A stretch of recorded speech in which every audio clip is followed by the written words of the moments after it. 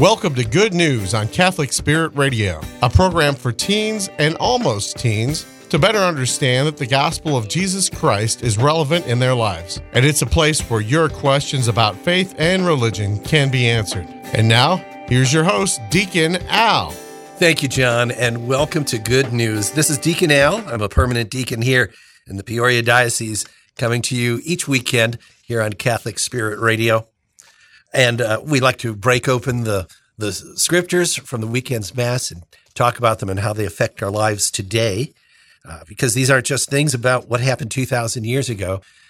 God's Word is here to affect us each day in all times, and it's just as useful and just as applicable in today's world as it was 2,000 years ago. And more importantly, it's applicable at every age of life. There's things that can be learned. There's great wisdom in the scriptures that can help guide us and support us, whether we're preteens or teenagers or adults or even, like myself, well into the thick of my adulthood. So we hope you glean something out of the scriptures that we look at today. It's amazing. This is the 8th Sunday of Ordinary Time already. It seems like it was just a few weeks ago when we were here in the studios of Catholic Spirit Radio recording the nativity scene. And in a couple of days, in like 3 days, we start the Lenten season. We're into Easter. Crazy how fast that week goes. Or the year rather, how fast the year goes. So here we are, ordinary time, which means accounting time, not just a run-of-the-mill time, not that kind of ordinary. We talk about ordinary time as numbers. We're counting. And what we're counting towards is Easter. And then we have another ordinary time after Easter where we count towards Christmas. So here we are now, just a few days away from Lent. I understand Lent's going to start on a Wednesday this year. Who thought? For those of you non-Catholics, Lent always starts on a Wednesday. It always starts with Ash Wednesday. And you might be one of those people who see us in the grocery store and say, you got a little something right there, right above your eyebrows there. That's ashes. Those are ashes that have been blessed during a Mass. They're actually ashes that are made out of the burning of the palms that were distributed last year at Palm Sunday during Holy Week. So we collect those palms and we burn them, and we use those ashes to mark the foreheads of Christians. And it's really interesting. We've had at our Masses a number of people who come every year and say, "Well, I'm not Catholic, but I want to get ashes." And sure, fine. Just you'll hear us say when to line up for it, and we do that to remind ourselves of the humility that we should be holding in our hearts about our Christian faith. That we started out as dirt. Adam was created from the soil. We started out as dirt, and we finish up as dirt. Ashes to ashes, dust to dust. We begin very humbly. We end very humbly. And so it's to our credit to stay humble in between and not get too full of ourselves, as we so often tend to do. But we could talk about that in a minute. But I just wanted to remind you that Easter it's just a few days away when we start into the Lenten season. So I want to take this time now to invite you to a very special part of Easter, and one that not a lot of people take part of. Everybody comes to Ash Wednesday. I'm shocked. Do you know that except for Christmas Mass and Easter Mass, Ash Wednesday is the most attended Masses that we have all year round. The most attended. Ash Wednesday is almost equal in attendance to Christmas and Easter. And I think that's great, especially since Ash Wednesday, out of the three, Ash Wednesday is not a holy day of obligation. It's not required that you come and get ashes. It's a choice. Whereas with Christmas and Easter, those are holy days of obligation. They are so important that the church says if you're actually in your faith and your faith is actually in you, you will be in attendance on these special feasts of the year. Ash Wednesday is not one of those. And yet it's one of the highest attended Masses of the year. And I think that's because people like being reminded of their Christian faith. They want to be able. It's a personal brand, like they brand cattle to show ownership. Ash Wednesday is a moment of branding. It's similar to our baptism, similar to our confirmation, where we're marked, we're sealed to show our choice in our dedication to our Christian faith. And Ash Wednesday is one of those branding moments where we show this is the herd we belong to. This is who we are. This is what I personally chose to believe in. And so I think it's great that we see so many faces that we often don't see except at Christmas and Easter come back to receive the brand of Ash Wednesday. So what I want to invite you to is the next really important part of the Easter season, and that's the Triduum. So that starts with Holy Thursday, the evening of Holy Thursday. It's a Mass that continues through Friday into Saturday. And the Saturday Vigil Mass of Easter is probably the most gorgeous celebration in the church. If you've never been to an Easter Vigil Mass, or if it's been a long time since you've been there, you need to come. You need to experience sitting in a totally silent, totally dark church filled with people as they await the single flame of the light of Christ to enter through the doors of the church from outside and proceed up to the altar where the Paschal candle is established. It brings tears to my eyes every time I experience Vigil. And so many important things happen. Thursday, we celebrate the establishment of the Eucharist, the Last Supper. Good Friday, we remember the agony and the passion of the crucifixion. And Saturday, we begin to celebrate the resurrection and the actual beginning of the church. So this is and then it ends, of course, on Easter Sunday. So from Thursday through Sunday, the Triduum, a really beautiful, beautiful part of the celebration of our Christian faith, and would invite you to bring the whole family and experience the entire celebration of the Mass there. So you'll see lots of announcements over the next few weeks about when Mass times will be at all the different parishes in town. Please take part in it. Oh, another thing I should say on Thursday, the Mass doesn't end Thursday. There's no dismissal.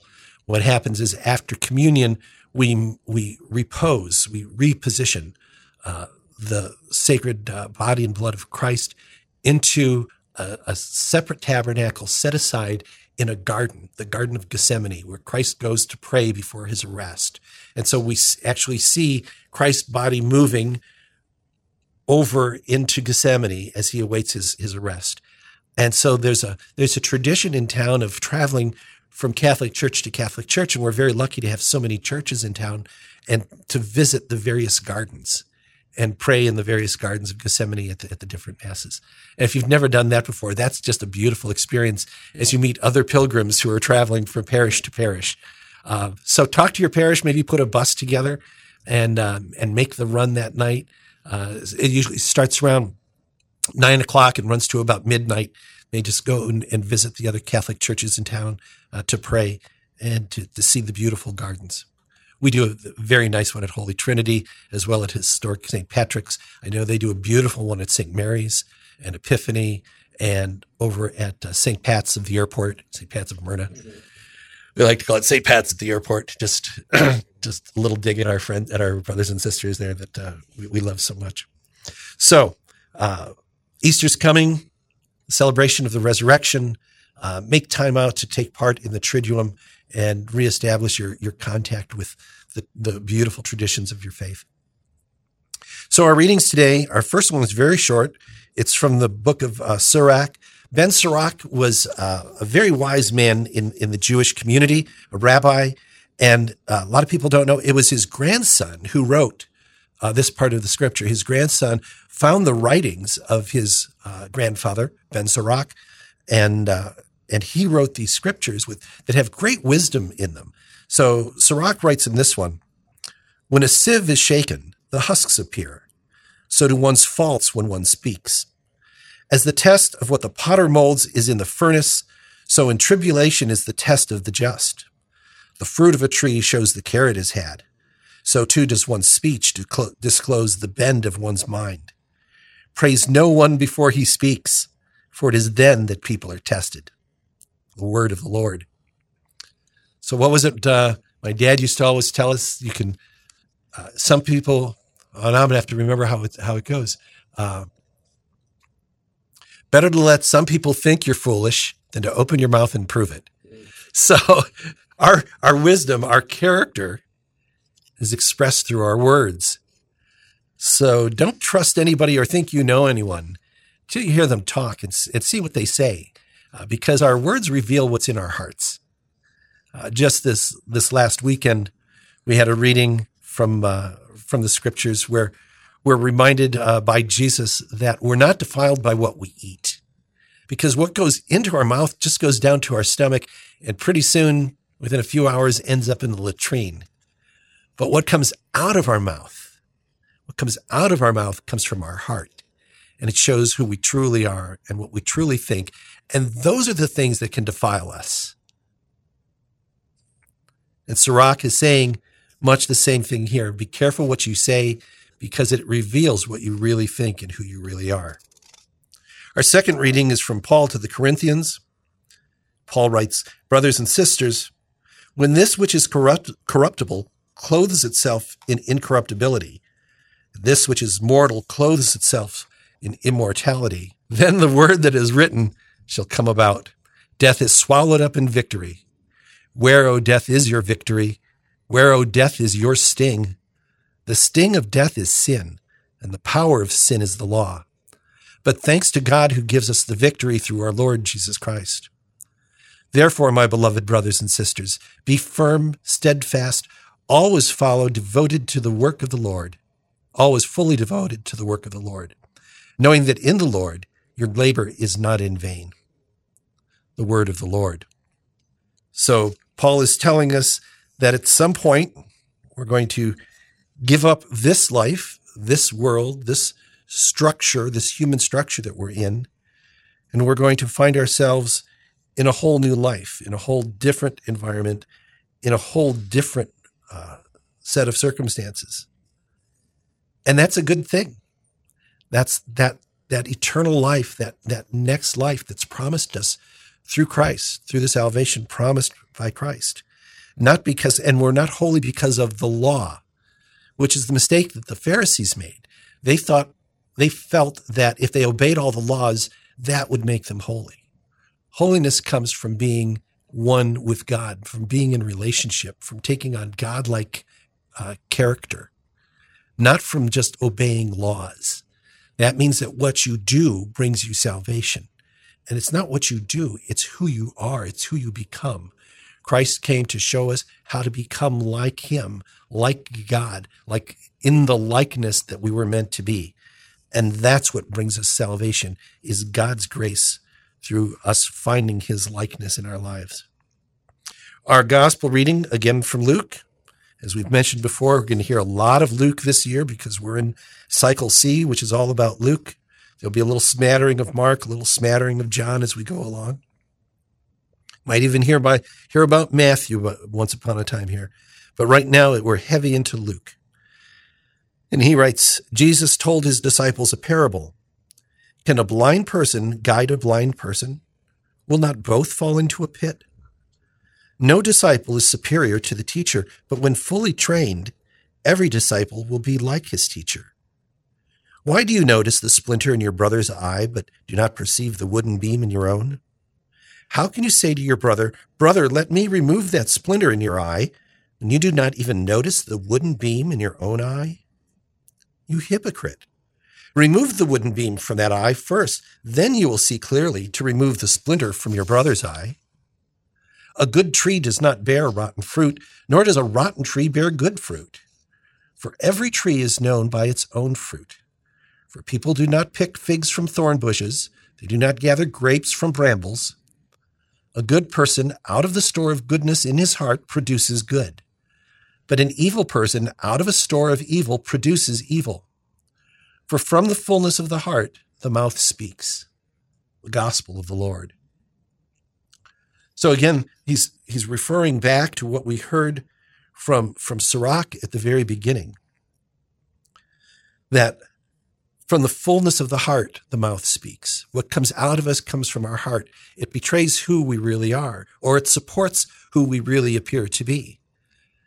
You can't hide who you are from God. You might be able to hide it from other people for a time being, but eventually your words and your actions are going to give you away. You just can't hide that. Good fruit does not come from a bad tree, and bad fruit doesn't come from a good tree. So eventually people will see what you're actually made of, but God sees it from the very beginning. God knows who you are. You can't hide that. And so he's calling us to be that good tree, but more important, he's calling us to be good to others, to share our goodness with others, and you can't share what you don't have. If you're trying to lead people to Christ and you aren't Christ-like yourself, it's not going to work. It's the blind leading the blind. So before you try to bring other people into God's love, you have to enter into God's love first. You have to look at your own faults, at the splinter in your own eye, and remove that first. Just like my brother deacons and I have to be very aware that we can't expect to serve God if we have this splinter in our eye where we're sinning against God. And that's not to say that clergy is perfect, but you'll find, as hard as it is for most people to go to confession, it's hard. It's probably harder for clergy. And we make use of that confessional booth frequently because we know through Scripture that if we're to help bring others to Christ, we first have to make sure that we're in a good relationship with Christ. We're constantly pulling splinters out of our own eyes so that we can be in some kind of a position to help others in need. So if you're in a position of helping others, a teacher, a minister of any sort, any kind of a vocation, you know the importance of keeping up your skills in order to be able to serve. If you're a nurse, you have continuing ed hours that you have to do because there's always new things coming up in the world of medicine, and you need to know how to deal with it to help the people that your vocation leads you to serve. If you're a teacher, you have continuing education you have to do in order to properly serve your students because our range of knowledge broadens constantly. And this is true of lay people in the church.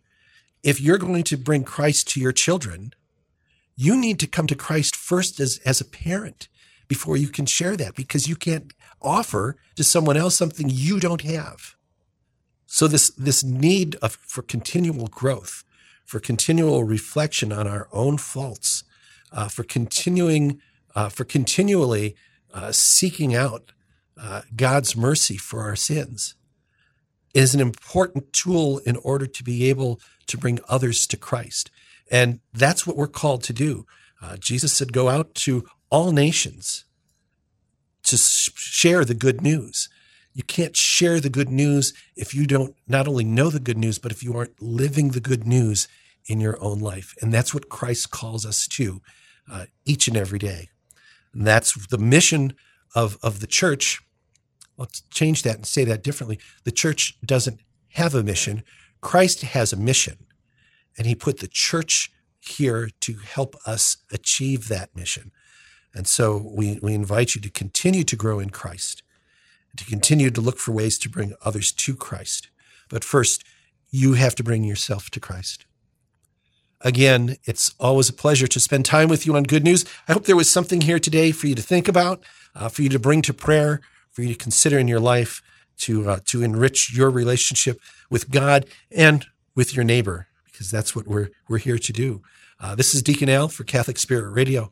Have a wonderful week. God bless. You've been listening to Good News on Catholic Spirit Radio, a program for teens and almost teens to better understand that the gospel of Jesus Christ is relevant in your life. Submit your questions to Deacon Al at goodnews@catholicspiritradio.com. That's goodnews@catholicspiritradio.com. Deacon will answer your questions about faith and religion. Thank you for listening to Good News on Catholic Spirit Radio.